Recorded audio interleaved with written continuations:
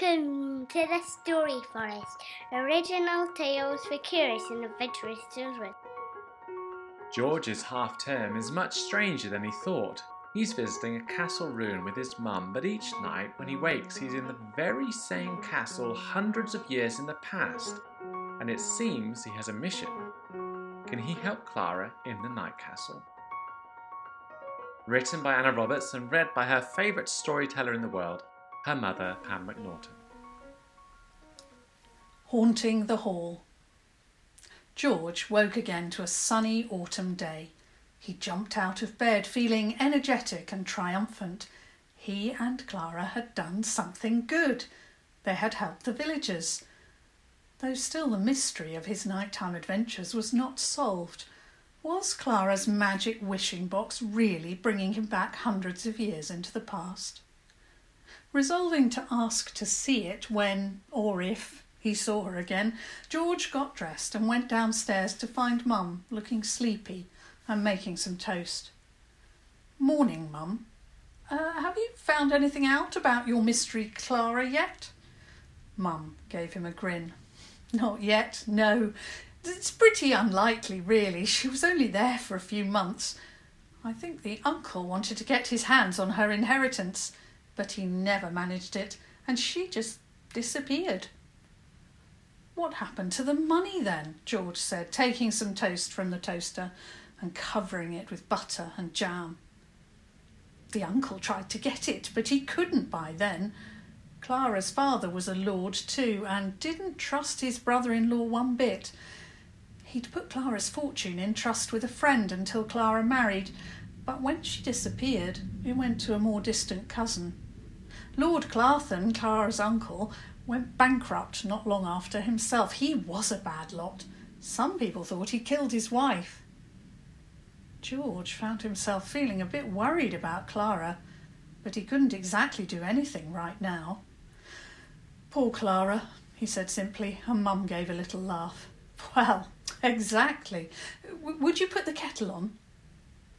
They got ready for the day, and George decided he would spend it getting to know the castle as well as he possibly could. When they got there, Mum went off to look at things, and George started to read every information board, and then started walking around the ruins, looking at absolutely everything. He memorised the layout, the rooms, the halls, the main eating hall with its minstrel's gallery above, where musicians would play. He imagined them full of people and found himself wondering about Lord Clarthen and about Griffin, about Sir Thomas and everyone else. He found a well sinking deep into the ground and rooms and passageways. He wondered where Clara's room was. Then he started climbing on the walls, jumping and getting them all worked out in his head. Mum had to call him over for lunch because he was so busy. She told him to be careful, and they munched their sandwiches again before George went to inspect the edges of the island. The beach they had landed at last night was almost gone, but as he pushed his way around he found a small cave under an overhanging rock. He remembered it. Maybe it would be useful. It started to rain, so Mum packed George into the car and they went and ate pizza and went to the cinema. George decided that this was actually a pretty great half-term holiday after all.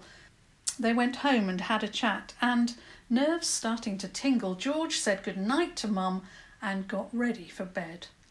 He had a think and then rummaged through his bag. He found a torch and the penknife he had got for his birthday. He clutched them in his hands as he got into bed and hoped they would travel with him.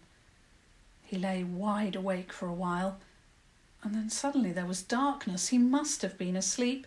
And then suddenly he was awake, and there in front of him was Clara, grinning. "Hello, George," she said. "I just wished on my wishing box, and here you are. See?" She held forward a small box, about the size of her hand, round and made of dark wood.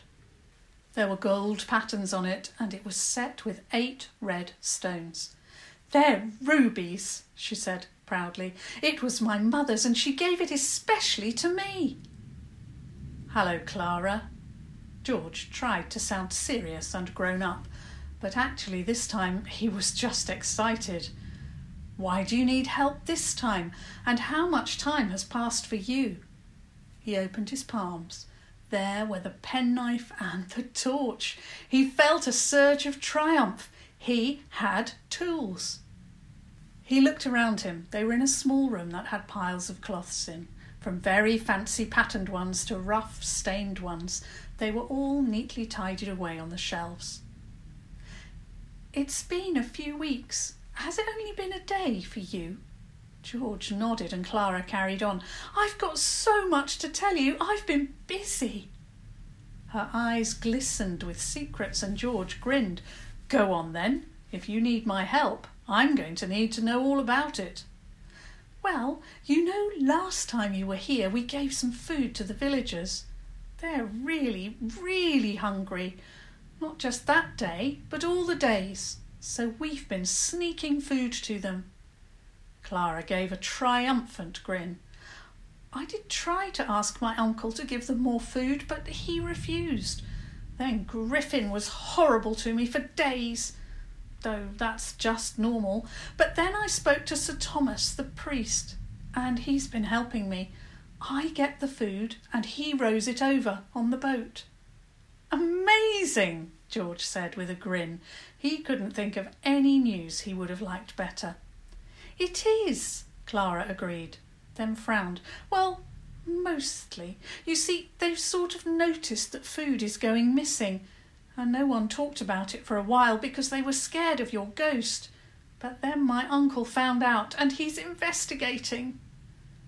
"I see." Part of George was very curious to meet Lord Clarthen and his son, Griffin. Part of him wanted to punch them too. "So I called you here." She gave him a big grin. "I thought we could get the ghost out again to scare them. What do you think?" George raised his eyebrows. "I like it," he said slowly. "But do you really think your uncle will believe it?" Clara shrugged. "I'm not sure, but it's definitely worth a try. How do you think we should start?" George frowned. Of course, in some ways he was like a ghost here. He didn't belong, and he knew things that he shouldn't, and surely that would give them an advantage. He felt his fingers again too. And he had a torch. "I think we should," he started to say, when the door in front of them opened. There was a child outside, looking thin, pale and frightened. He looked up at Clara. The Lord wants you, miss. He said to bring you straight away." George noticed that for all her courage and ideas, Clara's face had changed when she heard the news. He looked at her carefully. She looked afraid. She glanced at him. "Will you come?" George gulped. He had no idea how to behave in front of a Tudor lord, but Clara needed help. "Okay." Clara looked confused, and George rephrased it. "I mean, yes, I will. Let's go." Clara nodded, then stepped out of the cupboard and started to lead the way. The child who had brought the message disappeared. They walked down corridors which got progressively wider and more impressive until they were going through a very wide hall with beautiful paintings and ornate furniture either side that George knew his mum would love to study. George noticed that the people around him here were wearing more elaborate clothes and hairstyles. They came to some doors and a servant opened them. Ahead was a large room, at the other end of which sat a very tall, very red man clothed in wildly bright colours and a lot of gold. Clara gave George a side glance, which he took to mean that this man was her uncle, Lord Clarthen. He fell to walking behind Clara, who he saw, though she was frightened, walked straight and tall, with her head held high. When they were closer, she performed a curtsy, though, watching as he performed a stiff bow, George couldn't help but think that it contained a spirit of defiance. When they were closer, she performed a curtsy, though, watching as he performed a stiff bow, George couldn't help but think that it contained a spirit of defiance. "Clara," her uncle's voice was rough. It held no affection at all. "Do you know anything about this food going missing? Have you seen anything?" "No, Uncle." Clara spoke clearly. She stared up at Lord Clarthen, and George thought he saw a flash of irritation in the man's face. "I bet she does. She's always sneaking around the castle." A voice came from their right, and George turned. The voice was cruel and lazy, and belonged to a boy a little older than himself, who already towered over many of the men in the room. He was large too, and his fancy clothes looked faintly ridiculous on him. But George could tell from looking at him that no one would dare to laugh. This must be Clara's cousin Griffin, who tormented her. The boy moved closer and glared at Clara. "I'd say she was eating it all herself, but she's clearly not. Scrawny thing." George saw the back of Clara's neck go pink, and her hands that were at her sides clench into fists. He saw that Lord Clarthen was chuckling slightly. "No, I'm sure she doesn't notice anything around her. Like your mother, Griff." Lord Clarthen was watching Clara closely, and George thought he was lying. He thought Clara knew something. "She's away with the fairies. Let's hope they don't spirit her away." "I am not," Clara said crossly. "I'm right here, and you know I am. Though I'm not sure if I'd rather be away with the fairies than here with you. Is that all?" Lord Clarthen raised his eyebrows. "Speak well, Clara. Your parents would be ashamed of you. Griffin, why don't you stay with Clara today? You can keep an eye out together." Griffin didn't look thrilled about this development, but scowled and dipped his head, then walked over to Clara. George saw him pinch her arm hard, where no one else could see. "I'm sure we'll think of something to do." Clara didn't say anything, but bobbed a short curtsy and walked out of the hall. Griffin followed behind, and George after that. Now there was a new problem. How on earth were they going to do anything with Griffin in tow? Clara led them out to the courtyard, then turned and scowled at Griffin. "Are you really going to follow us around all day?" "Us?" Griffin said mockingly, seeming to notice George for the first time. "You mean you actually want to spend time with this peasant?" George felt anger rise in him. He wasn't a peasant, though it wasn't even bad if he was. He was just, well, from the future. "It is a pleasure to make your acquaintance, Griffin." George wasn't sure what he should be calling Griffin, but soon that thought was out of his head, as Griffin had lunged at him with a punch. George was speedy and got out of the way fast, but when he stood again, Griffin had a bright red face and was raging. "Impertinence!" he said, and George looked quickly at Clara. Clara looked between the two of them, then spoke in the haughtiest tone George had ever heard from her. "You're right," she said. "He is awful. Let us punish him. Follow me." Griffin gripped George's arm tightly so that it hurt, and followed Clara, who went inside, and then along a corridor which he recognised. It was where he had found Clara the first time, crying in the cupboard. The very cupboard she stopped outside now. She looked at her cousin. "Griffin, there is a stick in there that we could use to punish George, but it's too high for me to reach. Please, could you get it?" Griffin looked at her, then nodded. Clara opened the door, then he stepped inside. Clara winked at George, then slammed the door closed. "Quick," she hissed. "We need to make sure that he can't get out." George looked around him and saw a large trunk which he went over to. It was very, very heavy, and he had to push with all his might to move it at all. When he was closer, Clara helped, and they moved it in front of the door. Griffin started shouting. George and Clara looked at each other. They were flushed but triumphant. The sky outside was starting to get dark. "Let's go," George said, and they started to walk along the corridor, away from Griffin's shouting. "I'll pretend the door got stuck," Clara said, and George nodded. "Is there a time that lots of people will be gathered somewhere?" he asked. "I have an idea." He told Clara what he was thinking and showed her the torch. She was so startled even by seeing that he was sure that his idea would work, but they would have to be fast. They raced around the castle, getting everything that they needed. Then they separated. Clara would have to go to the feast as usual. She showed George where to hide, and he waited. He was above the main hall in a small balcony called a minstrel's gallery. Clara assured him that her uncle only ever had musicians there when there were guests, and there were no guests tonight. The room was lit by candles, but up where he was it was dark. It was perfect. He watched Clara's uncle come in, and other people dressed in fancy clothes, and then others filling the lower tables in plainer clothes. And then the servants began to arrive, covering each table with food and drink and plates.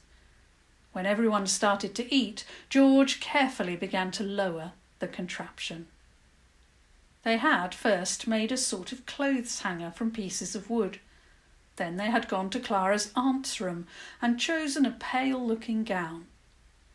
They had then taken pieces of thin white cloth from a cupboard and draped it from the sleeves and the bottom of the dress. George had used his penknife to extract some thin cotton from one piece of fabric, which they had used to tie his torch into the dress, and then to hang the whole thing from too. He reached down, turned on the torch, and then let the dress swing. It swooshed over the heads of the people at the lowest tables, sending a breeze through the room. Everyone looked up, and most people screamed at the glowing, flying dress shooting through the air. George looked at Clara's uncle. His face had gone completely pale. They had done it. Now George just had to bring the dress back. Luckily there was a loud noise down below. The doors at the side of the hall had opened, and outside them stood Griffin, bright red and flustered. George guessed he must have just escaped from the cupboard. George quickly pulled at the threads, and the dress came closer and closer. He managed to pull it through the banisters, then grabbed it and ran for Clara's aunt's old rooms. He managed to stuff it into the wardrobe and grab his torch before he heard footsteps coming along the corridor.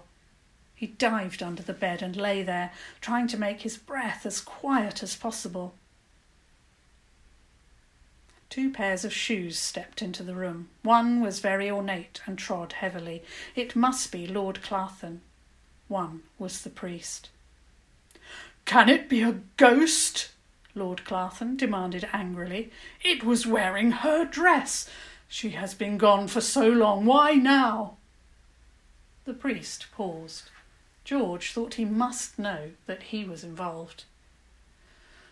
"Is the food still going missing?" the priest asked. "I've put a guard on the kitchen," Lord Clarthen said. "Nothing can get through at the moment." "Perhaps that is why the apparition appeared," the priest spoke mildly. "When it appeared before, it seemed to want food. Was your wife wanting for food when she died?" Lord Clarthen didn't reply. George thought his mother had probably been right. Lord Clarthen had been involved in his wife's death. "Can a ghoul eat?" Lord Clarthen said finally. "Does it care for these earthly things?" The priest, when he replied, sounded strained.